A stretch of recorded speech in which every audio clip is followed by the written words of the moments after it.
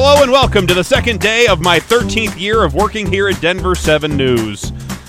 I am the now 12-year veteran traffic anchor of Denver 7, Jason Luber. I'm Denver 7's own pedestrian advocate, Joseph Peters, and we have a poster downstairs that has a picture of young Jason Luber and young Mitch Jelniker from the last time they were the #1 morning show in Denver, which is every day in my heart, but I can't tell you what exact year this poster is from. We do? Yeah, Did I miss this poster coming into work this morning? It's not hanging up on the wall. Oh! It's in the tape library. In the tape library. Where is that? Where is it? Just south of the Denver 7 Gymnasio. Oh, where's that? Is that? Are we talking the basement? Yes, the basement. Oh, okay. Maybe I should go to the basement's a scary place in this building. Scary place. It's true. They have woodworking tools. I think there have been axe murderers down there. There could absolutely be a murderer hiding down there, and none of us would ever be the wiser. No. So I know I'd like to see that poster. Yeah. I am ready to go see. I'm going to leave here right after the podcast and go see the poster. You know, it's funny. I immediately recognized your face and Mitch's face, but I couldn't tell you if Lisa Hidalgo was on that poster, and I'm sure she was. She probably was, but we probably had a different female anchor because yes, in my 12 years, I think we've had 6. So there was an. Well, I did not recognize the woman on the poster. Right. Well, I'll go see which one of the female anchors. Of yes. females. I never thought I was actually going to make it this far. Actually, None of us did. No, I thought I was going to be done even before 10 years. I made it at KOA Radio for 10 years. This job is the longest now that I've ever had. I've worked for this station longer than any other place I've worked for, and they're pretty remarkable at a business where many people only last like 2 or 3 years. It's true. And so my contract is up at this time next year. So I guess we'll see what happens then. Don't they usually give you like 6 months? That is a very public announcement there, Jason. Well, just keeping everybody updated. We appreciate it. Thank you very much. All right, so we have to start off the show with this inspirational story of survival, Joseph, where a missing Oregon truck driver, he survived for 4 days lost in the wilderness. He survived without any water, no food, even though he was hauling a trailer filled with potato chips. Never broke into the cargo. Never broke into the cargo. He said it wasn't his, and so he couldn't break into it. I mean, if you pop one, you're going to pop all of them. Well, they weren't Pringles. Or maybe they were. It was 22-year-old Jacob Cartwright. He was driving. He accidentally programmed the wrong destination into his GPS. Then he fixed the address later after he noticed a mistake in it, but that's when the GPS directed him to take a U.S. Forest Service road that started out paved but eventually became impassable. His truck got stuck, his cell phone died, he started walking away from the truck to find his way out of the snowy woods, and it wasn't until he walked nearly 36 miles with no food or water that he flagged down a passing driver who gave him a ride home. He was taken to the hospital, and he's doing just fine. Do you know if Jacob Cartwright has done any press so far? I'm very interested to see what he has to say about the incident beyond that he did not eat any of the potato chips. No, I'm sure he ate some snow. I just feel like this is an example of millennial ignorance. Like, if he had looked at an actual map, right, he would not have ended up on a U.S. Forest Service road. He wouldn't have even ended up in the wrong... Was he in the wrong state? It feels like he made a lot of bad decisions to get to where he ended up. You know what? And usually the biggest one, because we've talked about a guy who did a similar thing where on his GPS, he programmed in this road, and then he starts driving in his little Honda, whatever it was. I believe that's the man who drank his own pee in the state of Arizona. Right. I got you, man. Exactly. And so he's driving on this road, and it gets progressively worse. At some point, he should have just stopped, used the reverse lever, and gone back. Or turned around. Either way, yeah. So at some point, you got to put it on. Look, guys, you just got to go back to where whence you came. Not only that, but I think there is value in stopping at a gas station and actually talking to somebody who knows the area. Yeah, that you know what I mean? Like, I just find you get much better advice that way. And speaking of truck drivers, we've talked about the real crisis of not enough truck drivers to fill all the driving jobs and all the shipments that need to be shipped around the country and that need to go from place to place. Well, I got an email recently from Groendyke Transport. They're one of the largest trucking companies. I think they're number 5, or they're at least in the top 5. And they say they're going to start giving out the largest pay increase for drivers in company history so they can attract more drivers. It went into effect May 1st. The raise includes a mileage pay increase across the board up to 6 cents a mile and an average hourly non-revenue rate increase of 9.5% for all drivers. In addition, Grondyke's chemical drivers will receive a flat rate increase that will bump up their pay significantly because demand for trucking is on the rise. If you need a job, this is an industry to really look at. The number of available drivers isn't keeping up. In fact, the American Trucking Association estimates the current driver shortage about 50,000. Yeah. And they say it projects to grow by 175,000 in less than 10 years. It's true. Well, it's one of those jobs that, again, millennials don't want to do. And so they just don't do it, and that results in this shortage as people get out of the industry. There's nobody there to replace them. It reminds me of there was some back and forth between Mike Rowe, former Dirty Jobs guy, the Dirty Jobs guy, yep. and some other and some person about, and he was talking about college debt, and his point basically was there are so many jobs right now in the trades that you can go do and be trained by the employer, usually for free. So therefore, you're not going for 2 or 3 or 4 years to college, getting all that debt, and then going out to look for a job that probably doesn't exist. When you could go work for the trades, get paid to learn that trade, and then make a really nice, comfortable living doing that trade for 20, 30, 40 years. Well, I mean, not to get off on too much of a tangent, but that's what people have lost sight of with college, too, is that you were supposed to go to college so that you could learn a trade that would behoove you in the real world, right? And it would be a trade that would earn you more money in the long run than the sorts of trades where you can go straight out of high school and get the free education. And so many people now go to college and they don't view it as a means to an end, a means to a skill set that can make you employable for a long time. They instead view it as a rite of passage to the quote-unquote real world that they have no plan for because they're not training for anything specific. There are some jobs with some electric utilities right now, like the guys that go out there, especially after a storm, and they're out climbing the poles and they're fixing the wires and doing all that stuff. Yep. They pay really well, and they get pensions, and so you put in 20 or 25 years doing that. And then those guys are going back out into the public world where they're doing some other jobs. And like my father-in-law did, he was a teacher for 30 years, collecting his para pension basically from the state of Colorado. And then he went to work as a teacher at a couple of different private schools as a band instructor. And now he's collecting Social Security too. Yeah. So I've seen a lot of, but that's where this is going. The truck drivers, really, it's not a bad job, and they're paying a lot of money for your services. Exactly.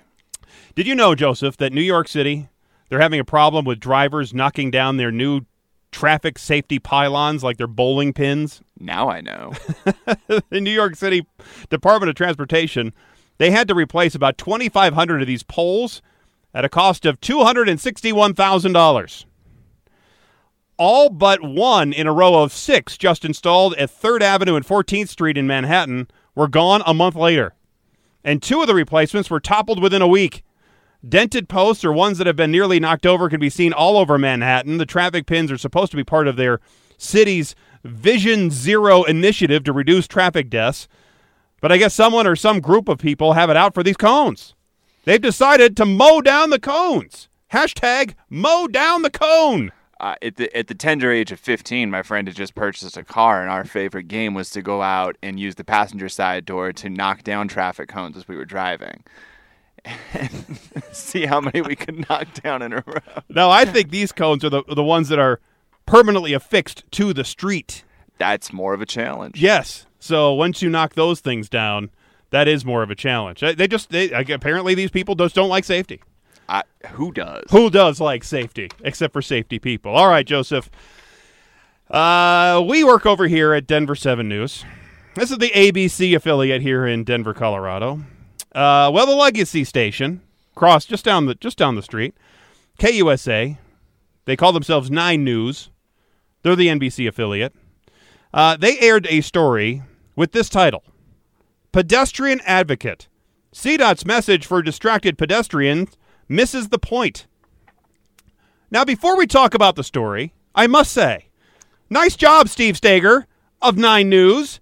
You stole my partner's moniker. Pedestrian advocate?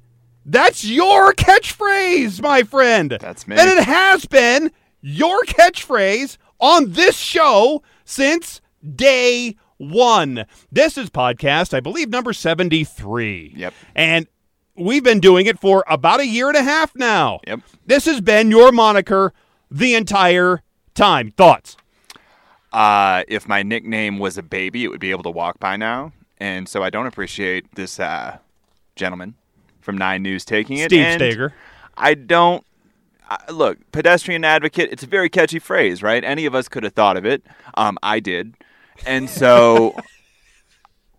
I just don't think this is a coincidence. And that's the thing. I'm so flabbergasted. That's all I'm going to say. I don't think it's a coincidence either. Now, obviously, it's a phrase that people could use. However, it is a phrase that we have used. Correct. And we promote this show all the time. And other people in the media and other people in the TV stations around here, they're aware of this podcast. Correct. They listen occasionally to the podcast. I mean, we are Denver's only traffic-oriented podcast. We are, I think, the country's basically only traffic and transportation-oriented podcast. And we're the best at it. Of course we are. And so here we go with the pedestrian advocate. Anyway, I was just bugged by it. Oh, yeah. Just really bugged. They could have at least given you some kind of credit. Someday. Of course they won't. All right. Anyway, here is the 9 News story. It's written in chalk near 100 intersections across Denver. Stow your phone before crossing. The latest safety message from CDOT is intended to get people to pull their heads up away from their phones as they walk through a crosswalk. It's written in chalk near 100 intersections across Denver. Stow your phone before crossing. Quote, this is a call to action to both pedestrians and drivers to increase safety on our roadways, unquote, said Sam Cole, a spokesman for safety at CDOT. But one pedestrian advocate says the message misses the point. Quote, there's this double standard where we blame the people walking instead of blaming the people operating multi-ton machines with combustible engines and the power to kill people, unquote, said David Sachs, editor of Street Blogs Denver. Dun, dun, dun! The guy with the big words, right? Yes. Multi-ton machines with combustible engines and the power to kill people. I mean, yeah, but it's also a car. The sinister and evil and person-killing cars to blame for non-paying attention pedestrians walking out into the street and into traffic. Right. Like, yes, we should blame people who drive most of the time for these crashes, but at the same time, like, don't be looking at your phone before you cross the street. It's important to look both ways. I'm not surprised by David's thoughts here. Okay. What if people, though, I would want to ask him this question. What if people, though, were walking onto, let's say, with their heads down in their phone, right onto a set of train tracks that go across, let's say, 16th Street in downtown Denver, where the light rail runs. He loves the light rail, but people walk across the light rail tracks because they're at grade. They almost get hit all the time over by the convention center. Yes, they do. What if the pedestrian staring straight at his phone walked into a dedicated bus or a dedicated bike lane and then was hit? Would David then say to that? You know that I walk everywhere, right? Yes. Like, that's my thing. Because that's you why, are the pedestrian advocate. That's why I am the pedestrian advocate. And, like, I am somebody who tries to multitask. So, for example, on the walk here to work today, I was looking at my phone trying to sort through my emails while walking. And I almost walked directly into a bicyclist traveling the opposite direction. And it does happen to me, like, I would say at least 3 times a week where I almost walk into a tree or a person or something because I am looking at my phone and trying to walk at the same time. And that's not indicative of some bad behavior on my part. It's just an example of humans can't multitask as well as they think they can. And if you're trying to walk from point A to point B and you're going to be crossing streets where there are cars coming, you should probably be focused on that and not whatever's going on your phone. But unfortunately, we've had a difference of opinion than that of David Sachs since basically we started the show. And here's another example where how dare you blame the pedestrian for their behavior when it's the car's fault? And that's such a dicey argument, right? Because there's so many situations where it is the car's fault versus the other situations where it's the pedestrian's fault. You don't want to overgeneralize any of that stuff. But he does. But the thing is that's exactly what he's doing, is overgeneralizing that it's almost always the car's fault, and that's simply not the case. So the 9 News story continues. Sachs wrote a piece for the Denver Streets blog earlier this week calling CDOT's campaign an imagined safety crisis. Quote, "It exists. It happens. People cross the street while looking at their phones, and again, it's hard to compare that on the same level as people surfing the internet while driving a multi-ton vehicle with a combustible engine." Unquote. Sachs told Next. Next is the name of their show at 6 o'clock. Just like you. You have a show at 6 o'clock. You don't call it Next. No, we don't have a name for it. No, you have Denver 7 News at 6 o'clock. So basically, he's saying here, if you're going to be distracted, then it's better to be distracted while you're walking rather than you're driving. I'll give him that point, because it probably is better to be distracted while you're walking, because if you just, like you did, walk into a tree or come across a bicyclist, right, that's not as bad as when you're distracted driving a car at 60 miles an hour and then you start drifting into another lane or might crash. It's the difference between a headache and a concussion, right? Yes, most definitely. So, however, it doesn't mean that it's a great idea to be distracted, whether you're driving or whether you're walking, so you don't stroll right into traffic.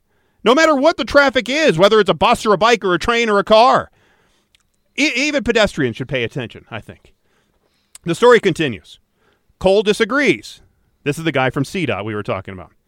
Quote, "We're not shaming anybody. We're trying to educate people on how to stay safe in order to prevent fatalities on our roadways," unquote, he said. That is what any state Department of Transportation is created to do. That's what they are there for. They're there to educate people about ways to be safe on the roadways. David doesn't like that CDOT is spending money on it. Sachs said some municipalities are starting to legislate distracted walking. Yet there is little data about how many accidents are caused by distracted pedestrians or how many are hurt in accidents. Quote, "It's probably so minuscule compared to the data that actually matters, which are the amount of people actually driving distracted," unquote, Sachs said.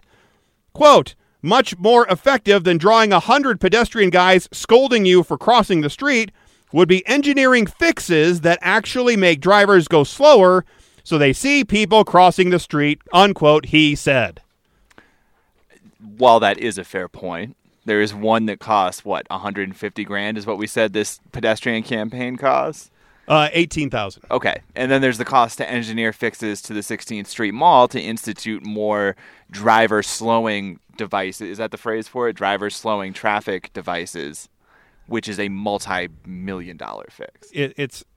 It's really not ludicrous. It's too strong of a word, but it's just ridiculous that he's putting all the onus on. It's the cars and the drivers of those cars. It's their fault for pedestrians acting poorly. But we should talk for a second about CDOT's advertising, because it's like, what are we really accomplishing with some of this stuff? Unfortunately, they get grants from certain places that then have to be spent on these things. It's not like the grants come in and then they can take that money and go fill a pothole.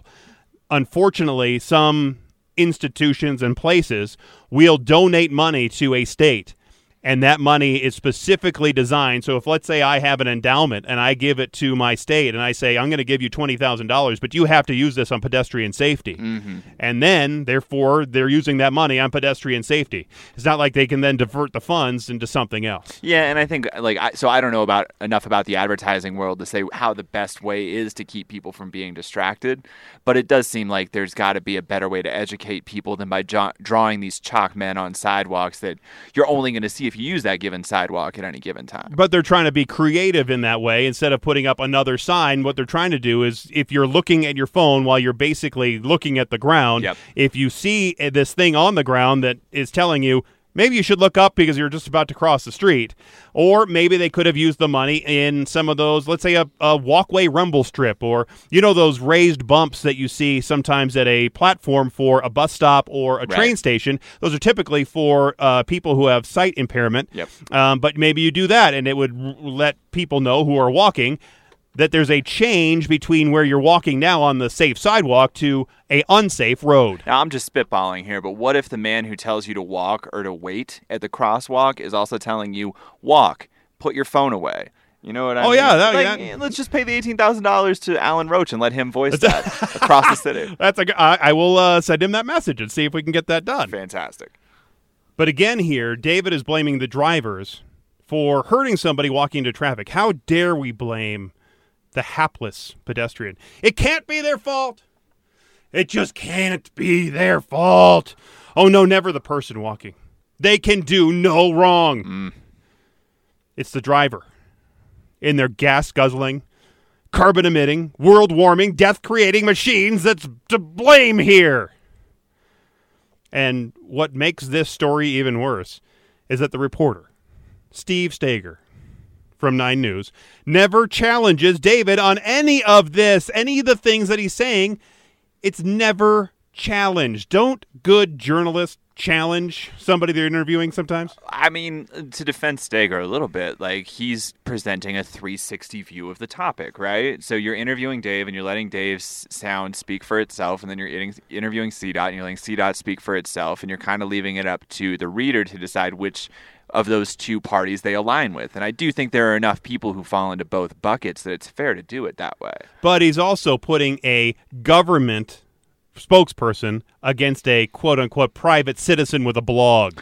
That is a blog that is very well informed about issues relating to bicyclists. Yes, most definitely. Yeah. He is definitely that. All right, the story ends this way. The distracted pedestrian portion is only a small fraction of CDOT's recent distracted driving safety campaign. The agency spent $18,000 from safety education grant to pay for the chalked signs. Cole said CDOT could not spend that money on anything other than safety. $18,000. That's what it was. $18,000. Steve never asked how David Sachs from Street Blogs would spend that money to better save the lives of pedestrians. David did say he wanted engineering fixes that would slow down drivers and possibly like maybe bike or bus lanes or roadblocks or train, whatever the case may be. $18,000 really, when it comes to all of it really isn't that much money. So when you're looking at one creative way to spend $18,000 on safety, maybe chalk outlines isn't too bad of an idea. While we're on the topic, here's what I do with that $18,000 is I would pay a police officer for 3 months to write tickets to every truck that parks in a bike lane and every bicyclist that goes dangerously at a red light, every bicyclist and pedestrian. Just have them be really dedicated to the policing of these sorts of issues that are impactful for pedestrians and drivers alike. And then you take that revenue that from the tickets, and then it's self-sustaining over however many more months. Let's be real here. Over the course of 3 months, you could probably make, this is just a ballpark estimate, $2 million off of tickets. That's a lot. That's a lot of tickets. Still. It's a ballpark. Pedestrian advocate. Honestly. They should have titled this story Pedestrian Zealot. I wonder if David has ever been somewhere you can't get to on a train or a bus or by foot. There are places like that in Denver, and it is not fun to try to get to them. I will say that. But you know what it proves, though? That the staff over there at Channel 9 are avid listeners to our podcast here. And we welcome them, frankly. We welcome all stations, all peoples to enjoy this podcast as it comes out.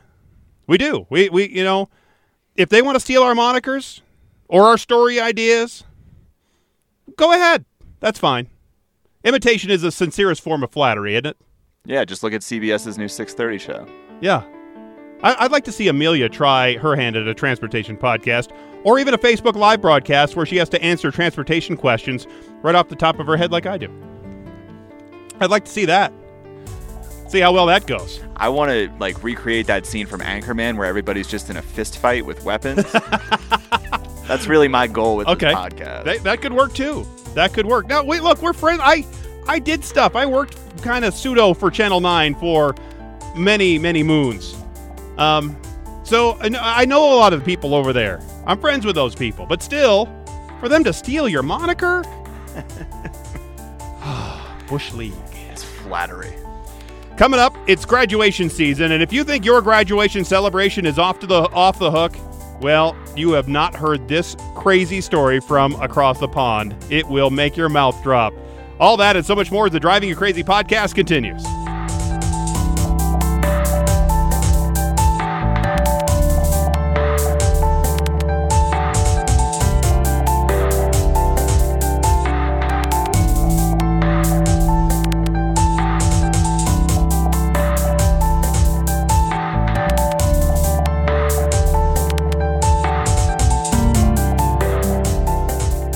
Emily Hendrickson, and you're listening to the Driving You Crazy podcast with Jason Luber. People say, you get up at 2 in the morning to do this? You must get used to that by now. No.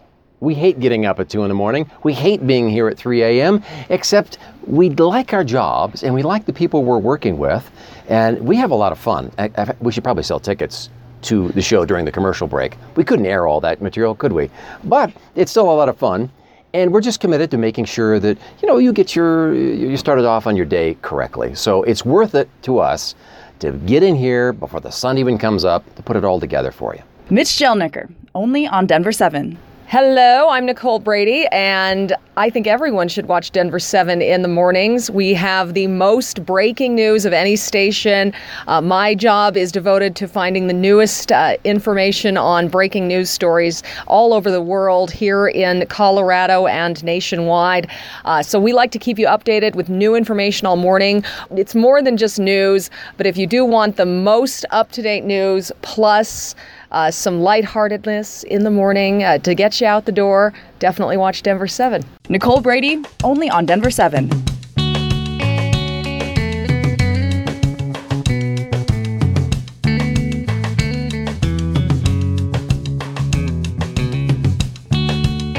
Welcome back to the world-famous Driving You Crazy podcast, now heard on podcast apps everywhere, but also now, Joseph, maybe you didn't know this, also we can be heard now on YouTube. Oh, that's beautiful. You like that? YouTube is the most popular platform out there. All you'll just see, though, is an image of the show and as the video, but you'll be able to listen to the audio of each episode. See, this is where Eddie, the editor, he used to work in the morning as our glide cam operator. He does that for the Mile High Living show.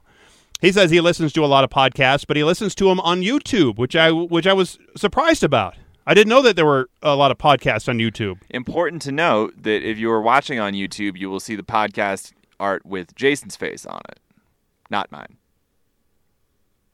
Give me a picture and I'll throw it on there. How's that? That'll work for me. I'll put some random pictures of you. Actually, just wait till later today when you see the YouTube broadcast here of the podcast. Actually, just a slideshow of pictures. You will see. Yes, you certainly will. Anyway, you think your graduation gets out of hand? Well, it's nothing compared to the age-old Norwegian tradition currently being blasted by the government for being a danger to motorists. High school students have been asked to refrain from not just running around naked across bridges during the graduation celebrations, but also to stop having sex on roundabouts. All of this is good advice. Norway's national transportation regulator issued a statement ahead of the annual booze-aided post-graduation period. The public roads manager said everyone understands that being in and around roundabouts is a traffic hazard. It may not be as dangerous for someone to be without clothes on a bridge, but drivers can get too much of a surprise and completely forget that they're driving if they see people having sex in a roundabout. Apparently there was a challenge that was put out on social media in which a prize would be awarded to the student who was the first to have protected sex on 3 different roundabouts there in Norway. Also, during these graduation festivities, students will dress up in colored overalls and hire matching vans in which to travel around the local towns, causing all kinds of havoc. What is going on in Norway? Well, that's all they got. It's what Norway. Is this country? It's spring, and so they're coming out of the houses and the ski lodges and the ski jumping facilities. The police, though, say sadly scores of accidents, many involving those vans and the students driving them, are reported each year. I thought I was a bit mischievous when we would drive around and throw water balloons at people who were riding bikes or running from a car. But that was nothing compared to this. No, I would agree. Yours is just mean. Yes. Yes, but we were dumb and we were in high school and we were so that's what we had that. There you go. That's what we thought was fun in high school. This explains why you're so mad at the Streets blog guy. You would have been throwing water balloons at him in high school. I would have been throwing water balloons at him in high school. Americans who have been buying cars from the same mom-and-pop dealerships for generations, you see a lot of those on South Broadway, well, they could be greeted by a different kind of for sale sign the next time they visit. Not a sign on the cars, but a sign on the property. Because many small to mid-sized dealer groups are just selling their businesses to the auto retail giants or some investment firms. Because the trend is really picking up across the country. They're blaming the eventual takeover of shared and autonomous vehicles reshaping the car business. So right now, about 1,000 dealerships have changed hands, and that's just in the last 3 years. Many of those dealers who have sold out or will soon sell, they say they're selling because of the shrinking margins with selling either used cars or even new cars, and then increasing competition from the companies that didn't exist a decade ago, like Uber and Lyft and all the other ride shares and all the other ways you can get around. So the internet has made car prices more transparent for customers. We have that True Price, or what is that price app? The one, the True Cost, True Price. Well, you've got a bunch of them, right? Yeah, and I think so. My generation, personally, if I go in and I'm going to purchase a car, we don't need to talk about the price. No, you already have it out there. That's just it. Like we are either going to do it for this price, or we're not having a conversation. Exactly. So it's really enabled online purchases of used cars and new cars to really go mainstream. And the margins for both new and used cars are way down. So another future issue for dealerships is that electric cars, they need less maintenance than gas-powered cars. I can tell you that from my Volt. The first maintenance that I really need to get on it is 45,000 miles, which I'm coming up on. And so you don't need the same maintenance that you do for these regular gas-powered cars because they don't have an engine or a transmission. And that cuts into the monster revenue that dealers are making from their service departments. Mm-hmm. And way down the line, many analysts foresee a time when we'll choose actually not to own a car. There's a lot of people already in big metropolitan areas, New York City obviously is one of them, where people don't own a car. Instead, they rely on taxis or rideshare or public transportation. I mean, we don't have to look further than our own backyard, man. I mean, I am an example of somebody in Denver that does not own a car, and it's a very easy thing to do if you live in the downtown area where you're not traveling more than 5 miles on a regular basis. I mean, really, dealerships and these small ones, mom and pop shops, could eventually be either new development or a place to house charging stations for autonomous vehicles that will then need to be charged and stored somewhere while they're not being in use. Well, I think you're seeing this right now in parts of Denver. West Colfax is the one that I think about with the dealerships, where the ones that are still out there, great, you know what I mean? Best of luck to you, but at a certain point, the value of that real estate is going to far eclipse the value of continuing to run a business on that real estate. And so what you're already starting to see is that neighborhood, the motels are moving out and they're being replaced by these large-scale developments. And I think the dealerships are next because they take up so much real estate and because you can do so much with it if you do sell to a developer. Exactly. And so that I could see a lot of those going away 5 years, 10 years. Maybe sooner. Yeah. South Broadway is going to look so much different. And since I know how much you like lists. I do. That's a fact. Here is a list for you. We always talk about the places with the worst commutes. That's negative, right? We aim to be positive here on the Driving You Crazy podcast. So here I have for you the 10 states with the lowest commute times in the nation. At number 10 is Arkansas, with the average work commute time at 21.2 minutes, which surprises me, but they have a pretty big city in Little Rock, so I could see maybe... Is this round trip or one way? It doesn't say if it was... I believe it's one way. Okay. That feels like a long time to be driving in Arkansas. Yeah, well, maybe in Little Rock it takes a little bit of time to go through some of the traffic lights. Number 9 is Idaho, with a work commute of 20.9 minutes. They say that Idaho actually has one of the lowest rates of public transportation use in the country. That sounds right. I mean, Boise seems like a city where a lot of people own cars, and Boise is a city going through the same sorts of growing pains as Denver is right now, although on a smaller scale. Number 8, Kansas, at 19.4 minutes. There's really no huge cities. People, I think, commute from Kansas to Kansas City in the Missouri side. Due respect to the 10 states on this list, but this is basically just a list of states where there's nothing happening. Well, that's basically what's happened. Because, look, number 7 is Iowa at 19 minutes. And Iowa ranks in the top 10 for road quality and commute time, but the quality of their bridges is actually worst in the nation. Number 6 is Nebraska at 18.6 minutes. Box Butte County in Nebraska. This just gives me a chance to say Box Butte. Box Butte. It's the home of the town of Alliance. They said they are. It is said that they have the average commute time of 11 minutes, the lowest in that county. Wow. In the entire state. I think that's what it takes to really maybe just drive across the whole county, and that's why they say it's so easy to get around Alliance. Anyway, number 5 is Alaska at 18 average commute time minutes. Is that by riding a walrus, or is that just...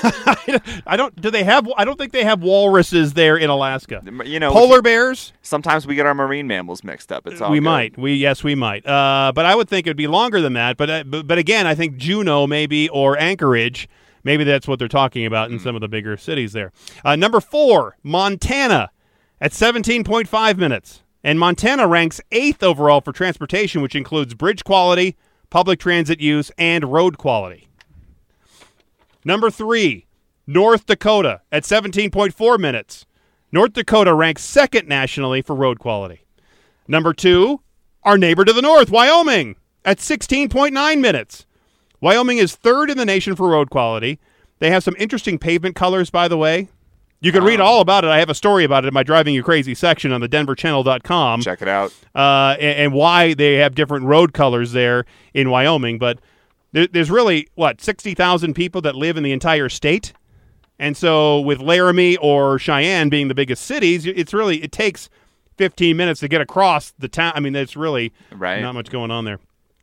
And the number 1 state with the lowest average commute time is, drum roll please, South Dakota, with the average commute time of 16.6 minutes, unless you're going through Rapid City in the summer while all the motorcyclists are there. Don't do that unless you're on a motorcycle yourself. It is tough to go through Rapid City or into the areas right around Mount Rushmore. Agreed. There is nothing like seeing how many Bud Lights you can drink while you're riding a motorcycle through Rapid City during Bike Week, though. One commonality, as you pointed out, of all these states, no one really wants to live there except for maybe Idaho. Right? I mean, we don't need to throw all those states under the bus like that, but... I would like to go to Montana. I would like to visit Montana. I agree with that. And I want to leave you with this. Most times when there's a conflict of traffic, drivers, they flash their finger or maybe even their whole fist at each other. Or a gun. It's uncivilized.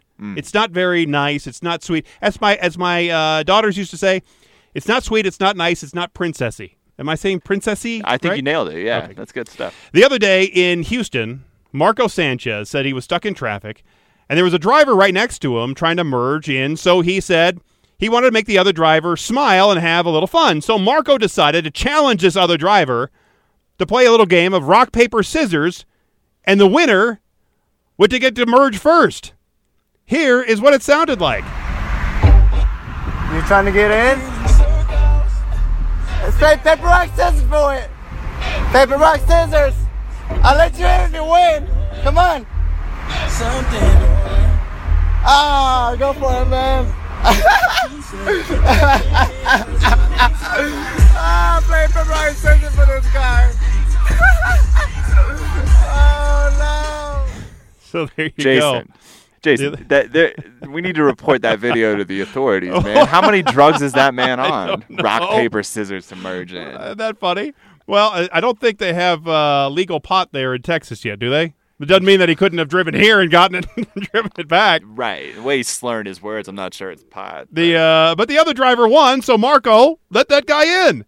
And he said he appreciated the other driver going along with that game. That video has been seen hundreds of thousands of times. Oh, I'm sure. It's been shared everywhere now. It's all over the place. But it's also nice to see two people getting along in that fun way rather than shooting each other and then merging that way. Right? I mean, everything's more fun when you're wasted, right? I guess so. So there you have it. There you have it. That's another podcast in the books, Joseph.